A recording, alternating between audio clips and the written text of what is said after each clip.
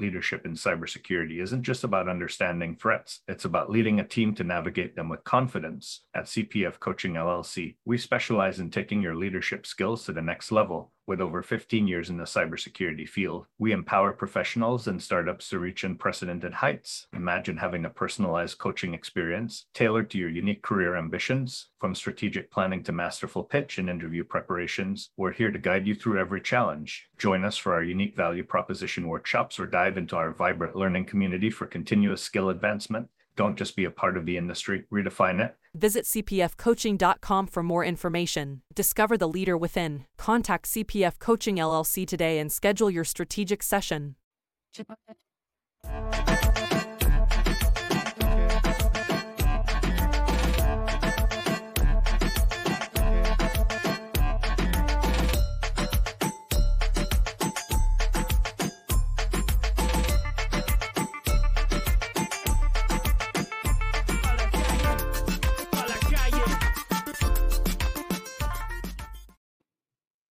Welcome to another episode of Breaking into Cybersecurity Leadership. And today we will be talking with Gina King. We'll be sharing her experience of breaking into cybersecurity leadership and helping to prepare the next generation. Gina, do you want to give us a quick intro about your background before we jump into some of the exciting questions? Absolutely. I feel like a groupie because I'm always watching your show. I feel like I know you, but my name is Gina King.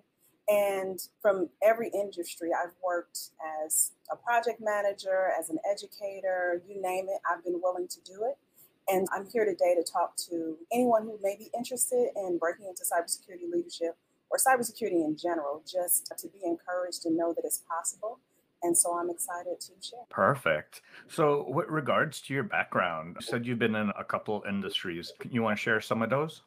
Yes, I started off as a chemist, as a matter of fact. And when I found out it was going to take me a considerable amount of time before I could have my own team and do my own thing, that's what sent me off to looking at some other industries. And I was in banking for a while and found that when they were having problems with their technology and things, I was very interested in that. And I think it's because of the quick win. You can see when something's being fixed. You can see when you're helping people. So because of that part, I was able to navigate in different industries. So I've worked in insurance, banking, e-commerce, healthcare, you name it. If there's a place where I can help, I'm willing to. Okay. And where along your career did you decide that you wanted to become a cybersecurity leader versus staying an individual contributor? What happened to me is I began to start thinking about what other people had said in the past from other experiences. So while some people choose cyber and maybe they'll take some certification courses or go for a college degree, I didn't do that. I got my lumps and bumps like real time as it was happening. So if I was running a project and we would run into a security issue or a security work that no one knew about, because often the security teams would be in the basement and nobody even told them about the project, I was learning things in real time. And so as I moved on in my career, I was remembering things that the engineers would say or the architects would say, some of the cyber leadership, and I would bring those things out. And once those cyber teams recognized I was helping them to represent themselves, I found myself being pushed to ask those questions to get them into the room. And so that's when I realized that I had the ability to think like the people I had met previously, to the degree that sometimes when I'm working with leaders, they'll say, you already know what we think about this. You already know what we're going to say. And so that kind of positioned me to be able to represent them, to understand what the business needs are as well, and build that bridge between the two groups. And I was hooked. That lays perfectly into the next question. What are some of the critical skills that are required for a cybersecurity leader? Oh, goodness. I would say sometimes, even if I think I know the answer, I still ask the question. And the reason I'm doing that is I want to respect the positions of the people that I'm working with. And I want to give them an opportunity to explain to me from their perspective what they think they're doing or what they think is next. And I'm often surprised by what they say. And that gives me an opportunity to build relationships with them, to really understand what they're after. So I would say to other cyber leaders, if you think you know what your teams are doing, what your leadership wants, what your peers are about, what the business is about, ask the questions, build those relationships, and take the time to respect people's positions. So building those relationships, how about when on your side, when it comes to delegating, how would you rate yourself on the scale of 1 to 5, 5 being delegating everything to 1 being I'm not going to delegate anything? How do you rate yourself and why? That could be a whole show. So I would rate myself a 99 and a half. I'm going to tell you. I'm going for the long play. So I know that it's not just this project, it's not just this program, it's not just this company, that the improvements in cybersecurity span the company I'm with now. And so I'm always looking to build relationships with the people who need to move to the forefront to be empowered to do their job because I may be temporary. They have to deal with the care and feeding. We have to make sure it's sustainable for them because I'm a leader. I'm not the executor. I'm not the doer. So I find when I'm working with leaders who are also doing all the things, they're really causing a deficiency within their groups because when they're no longer there, you're leaving everybody exposed. Now, potentially aside relations from delegation Yes. and kind of it on it, how do you rate yourself on collaboration from a Oh, scale of 1 to 5? I'm a top collaborator. You can ask anyone. And I'm willing to recognize that sometimes it takes walking with the team, even though I don't agree with their approach, because now I'm building trust and we can both see, because I'm not always right. I don't know everything. So I'm willing to take that walk with them, knowing in the back of my mind, we need to plan some other things in case this doesn't work out the way we intended, because they're trying to show me something and they want to be in control of their careers. I want to help them. And sometimes there's a long walk we have to take with each other before I look at them and say, I'm glad we did that because you were right. Or before they look at me and say, wow, this did not turn out the way we intended. We do need help. And so it happens all the time. So I think being willing to collaborate and look at things from different perspectives is so critical in this area. Now, there's collaboration and delegation. What about communication? How would you rate yourself as a communicator on a scale of Um, 1 to 5 and why? I would like to be a very good communicator. On that one, I don't want to rate myself high because I always want recognize there's more that I can learn. One of the number one things that I think has made me really good in this space at being able to sense when there's more to it is one time a long time ago, I actually had a course in trauma. It was a nursing course about trauma and dealing with people who were in trauma. And the reason that course really changed my life is because just realizing that everyone has other things going on. So cybersecurity is just one layer. We have everything that happened with the pandemic, everything that's going on with families, everything that's going on with these grimy companies. I've been in situations where we've been trying to recover from a breach and had someone have a heart attack. Recognizing that there's always more to learn, I want to be a very good communicator. And so I'm always listening for opportunities to define my terms better and to understand specifically what people are saying. And I think that's something, it's a muscle to be worked. It's difficult to do because I think we all have a tendency to think we know. But I think it's very important to be willing to pull back and take another look and spend that time with someone to really understand, or even the team to really understand their perspective and how things look from their purview. And speaking about a muscle that needs to be flexed Yes. and practiced over time, how important would you consider the skill of influence as a skill for cybersecurity leaders and why? I think influence is important, but I think it needs to be tempered with education, which goes both ways, because I never want to encourage someone to do the wrong thing. But often when I'm working with groups, especially if I'm talking to technical teams or technical leaders, we need to get to a point where they feel comfortable enough to share with me what's really happening so that I can think about what I think should happen in a new light and recognize why the initial proposal will not work out. And that can only happen if there's a little education. You know, there are a lot of salesy type groups. If you do this thing, you'll be secure. If you do that thing. But I think taking that time to work with someone where they feel comfortable with really helping you to understand the pulse of that organization is important. And then at that point, you can potentially help them to understand a different perspective or a new way. But I think it's more of an education than it is just influencing people. So you would say use influence to educate. Yes, yes. Okay. Yep. And to And be educated. So I'm using it to draw out in them a level of comfort where they say, all that's well and good, but really what's happening is this, or really what's happening is that, or this is why my leadership will say no to that. So I can think about it and say, I'm glad you told me they're going to say no because of the pricing, because I know where to get the savings. Or I'm glad you told me. So it's that type of thing. It's a okay, okay. And I see in your name title, you have Gina King, Network Advocate Support. So, another skill that we found that is very important for cybersecurity leaders is the skill of networking. Why yes. would you consider that such a critical skill and why? I can't tell you how many times I'm in a situation, it just happened to me less than 24 hours ago. There's some type of anomaly and there's a lot of complexity to it. And I've only been at this 7, 8 years, but I knew someone who had the answer like right away. There is nothing that can take the place of that type of thing. But the only way you can have people share with you at that level, especially about things that could be so sensitive, is to build that type of network. So if you knock on the door, the person who answers is someone that you know. And you didn't even know that they were going to be there. But when they open the door, you're so relieved. Oh my God, I'm so glad it's you. But that can only happen if you build that network. Wow, yeah, that's true. I love going to a conference and seeing Yes. folks that you've talked to, just like this podcast. Love having you on. So now we'll move on to what advice you would give to future cybersecurity leaders. So this is the one. And the thing I'll say is this, what I'm going to say can be a little bit divisive. And it's okay if people want to talk about it more, either here or you can send me a message. I'm always willing. But I think one of the things that's so important is that it could be the case that because of how cybersecurity unfolded for a lot of us, we positioned it in such a way where it just seemed very high tech. From my point of view, although there's some technical workloads involved, it's really about protecting people.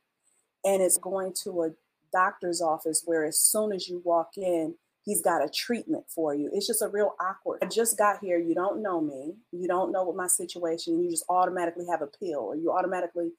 So the thing I would say is that as a community, we need to be honest about how much we really don't know.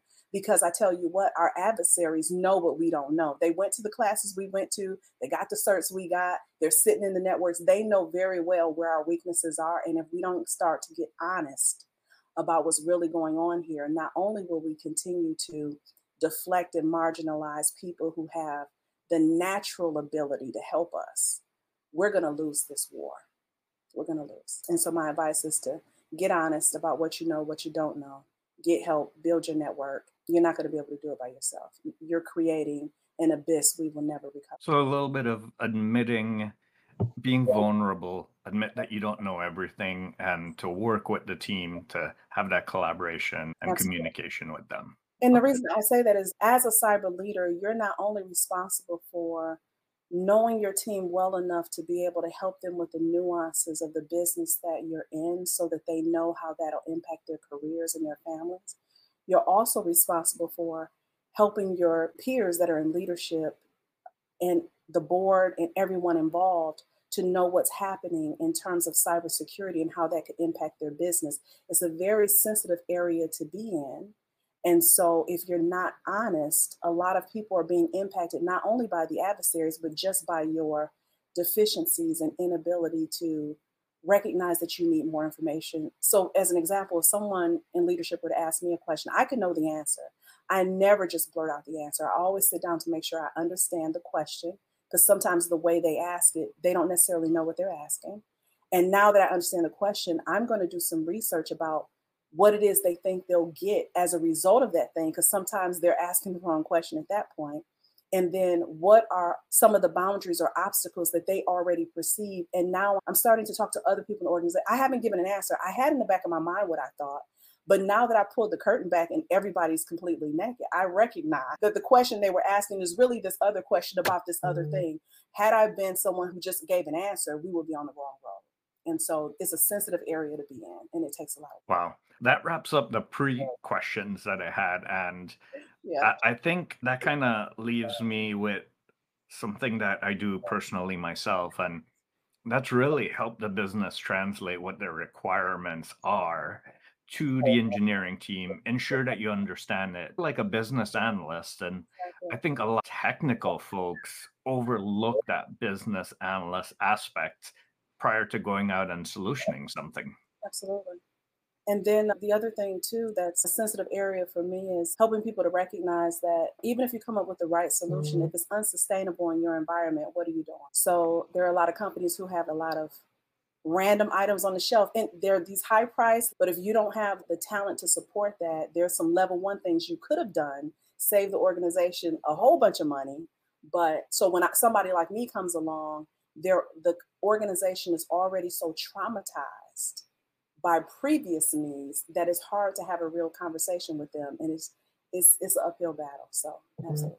It reminds me to an article that I wrote this week about zero trust and zero trust principles, where you kind of have to go back to understanding what's the protect surface that you have to protect, and then what's the transaction flow, and start with what you have first to protect those things before going out and buying an expensive tool that claims to be zero trust, because it probably isn't, because zero trust is a strategy and not a tool.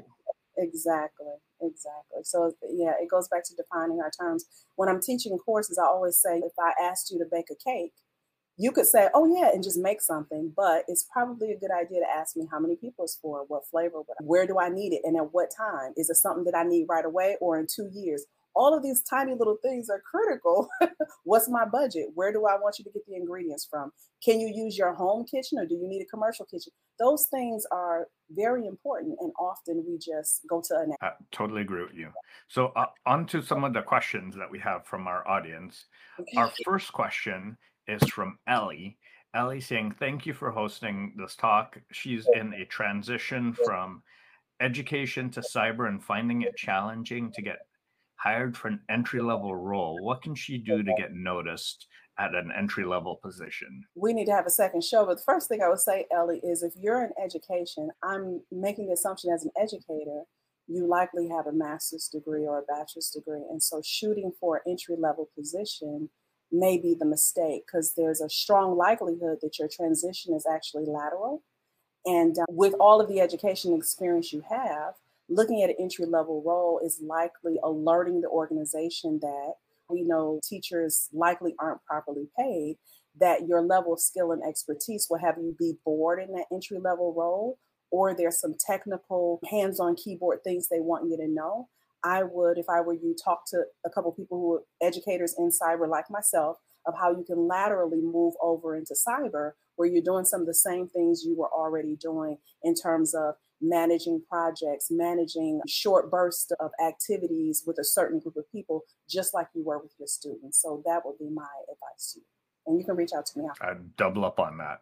I say it all the time. Figure out those transferable skills that you can move on, because oftentimes if you're trying to shift downward, that's a red flag for the hiring manager. Exactly. Then we have Chris Rule, who's saying, what advice do you have for leaders that don't have a level of technical expertise of their team? Do they ever question your leadership advice and direction?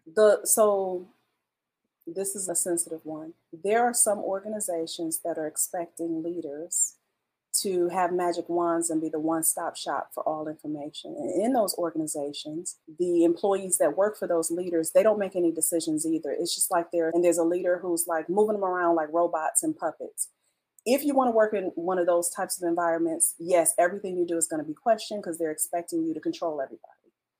I find in successful organizations that want leaders to empower people and to help the right people do the right things right, they want you to take that time to bring together a valuable team of individuals that represent the business so that we can all together make the best decision. And over time, you want those people in the business to come to you for your skill and expertise in helping them figure out what they should do. That's where the value is, not in a whole bunch of, so whatever you learned in technology or cyber, this thing is moving so quickly, you will always have to go back and reevaluate what you think you know. And so you want to find an organization that values your ability to do that in collaboration versus organizations that expect you to run the board or run a bunch of people with no regard to who they are. So I would just say, It's really a question about the type of environment you want to be in, not the role. And I would double up on that. As a leader, you can't know everything. So it is in your best power to hire folks that fill in the gaps that you have, first of all, and then second of all, to fill in the gaps that your organization needs.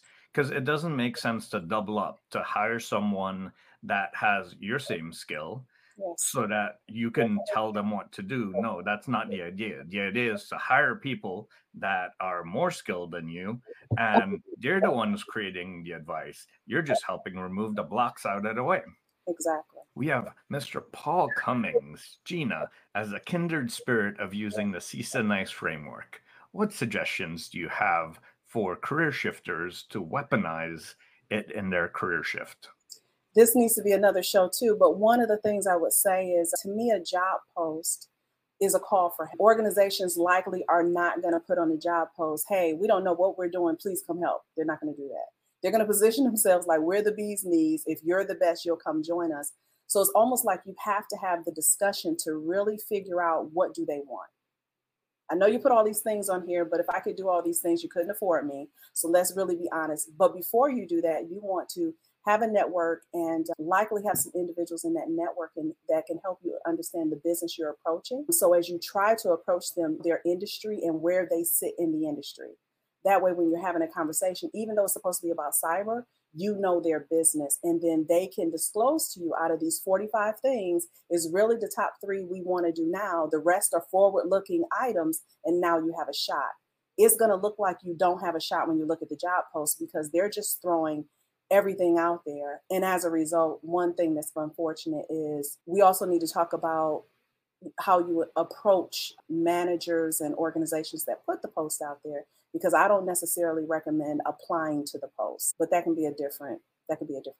Double up on approaching the using your network to talk to the hiring manager versus directly applying, Yeah. especially for those that come from a diverse community, a diverse set of experiences, because you want to be able to articulate before the interview how you can help solve their problems so that they do select you for the interview, and then you can give more details. You just want to give them a teaser, show them the value that you have, and to include you in the process. Yep. And where you can, build a model of that organization within your network so that you have individuals that can help you understand, where will you sit in the organization, and likely what will your workloads be, who will your peers be. You want to have that top of mind as you're talking, because an introduction can get you in front of a hiring manager way fine to positions. Absolutely. We have Kevin. Entry-level positions are misnamed in his opinion. Most of them are geared towards feeder positions in other areas of IT that have a tough time to move into any industry blind. There needs to be foundational elements, in my opinion. I think that was mostly a comment, but anything to address on that? I do think entry level positions are misnamed, and I think that's a deficiency of the organization, and you overcome that with a discussion, which means that now the way you position yourself, there's a strong likelihood that you can also address the salary that was offered during the negotiation, because you've proved your point, you've proved your case. I do it all the time. And then, yes, there's some foundational elements to be learned first, but I think a better play, rather than getting a position and struggling through the position trying to learn things, is to use your network, volunteer, get involved. We'll help you. That way, at least you can say to a potential hiring manager, here are the things that I've done on my own because I'm passionate about this thing, rather than going to an employer and saying, I'm an empty slate, pay me and fill me up. That's a lot. So there's a lot of competition out here. It may be a better play to, in the industry where you already are, because you probably already have some knowledge and potentially some passion for that, learn about cybersecurity and what you can do where you are, and then start to make your move. To add to a comment from Paul earlier here about the NICE framework, is you can use that as a way to highlight how you already do some of the things that are listed there in your current role. So, The ability to analyze requirements, the ability to research things on the open internet, which have funny names like OSINT in our industry, but those are things that you do else? Tell, especially people who have had even just a handful of college courses, you know what it means to have a course or to go through some type of training. Whatever it is you want to know, make it a course. There's so many free resources out here. Make it a course for yourself. Take yourself through it. Ask questions. Find yourself some mentors, coaches, whatever it is you need to do. There's nobody at the gate. There's nobody at the gate. It's wide open. It's nothing but. And for the final question before we wrap up, any advice for those that might not have the fancy bachelor's and just a college technical diploma, not in IT, but they have several years of IT experience? So from my perspective, again, it comes to a couple of introductions and a discussion, because the reason organizations list certain certifications, list certain degrees is because in their mind, it gives them a sense of calm that you've been through those things. But we all know that does not mean that they've aligned their business to any of those strategies. So they may say, well, somebody who has the A+ or CISSP. I always come back with, what percentage of your organization is in alignment with that? 0. Okay. So what specifically is in there that you want me to know? Because we can have that conversation all day. And so that's something that we can help you with. Okay. And now for the $1 million question, Gina. Uh-oh. If you were to look back at your 20-year-old self, I know you're 21, but your 20-year-old self, and give her some advice that would allow her to propel her career instead of going through some of the things that you did, what would that be? So what I would say is, when I was going through, I would say, some of the difficult times in my career where I had some managers that are exactly the ones we're saying you don't want to be like, or some of the environments that we're talking about that are a little bit dysfunctional and things. I wish I had known at that time that those would be the exact things that would allow me to help people, but I didn't know it then. So the thing I would say to myself at that time is, enjoy this, take everything in that you possibly can, because these are the exact things that it does not change. The only thing that needs to change is your perspective and your attitude. So that's what I would say. Real leaders, especially ones who mean to do right by their teams and mean to do right by the organization, they want partnership. They don't necessarily want employees. This is all too much. So this is all too much is traumatizing. The fact that we're even here, like, this is ridiculous. So individuals who are in leadership positions with all this stress and pressure, nobody gets up wanting to do this type of thing. It's an opportunity. And so the more you can recognize it for an opportunity, even where you are. So if you're in a position, you're thinking, I want to jump into cyber, I want to break into cyber, where you are, there's likely some muscles that you need to build. So when you get in this environment and realize it's just the same as everything else, you can have a different perspective. And so I wish someone had told me that. Gina, thank you for coming on this episode of Breaking into Cybersecurity Leadership, sharing your advice and your journey through cyber. We'll definitely have you on for a CISA NIST NICE framework episode in the future with whole Cyberhuman initiative coming up together. So thank you so much for joining us. And for everyone else that's catching us, follow us on LinkedIn, follow us on YouTube, hit that subscribe button, hit that notification button so we come on. If you're following us on Twitch, hit that subscribe button as well. And if you're following us on podcasts, share us with all your friends and family. Give us a 10-star review. Share Gina out with everyone. And thank you so much for joining us today. Have a great day, everyone. In the rapidly evolving world of cybersecurity, your business needs a guide that's as dynamic as the threats you face. CPF Coaching LLC delivers unparalleled expertise to elevate your cybersecurity startup or business with a decade and a half of specialized experience. We're not just advisors, we're your strategic partners in growth and risk mitigation. Our tailored advisory services range from immediate hourly guidance to comprehensive 3 or 6 month packages, all supported with encrypted messaging for real-time assistance. For more information, cpfcoaching.com is your destination. Forge a path to success and distinction in the cybersecurity landscape. Connect with CPF Coaching LLC today and secure your business's future.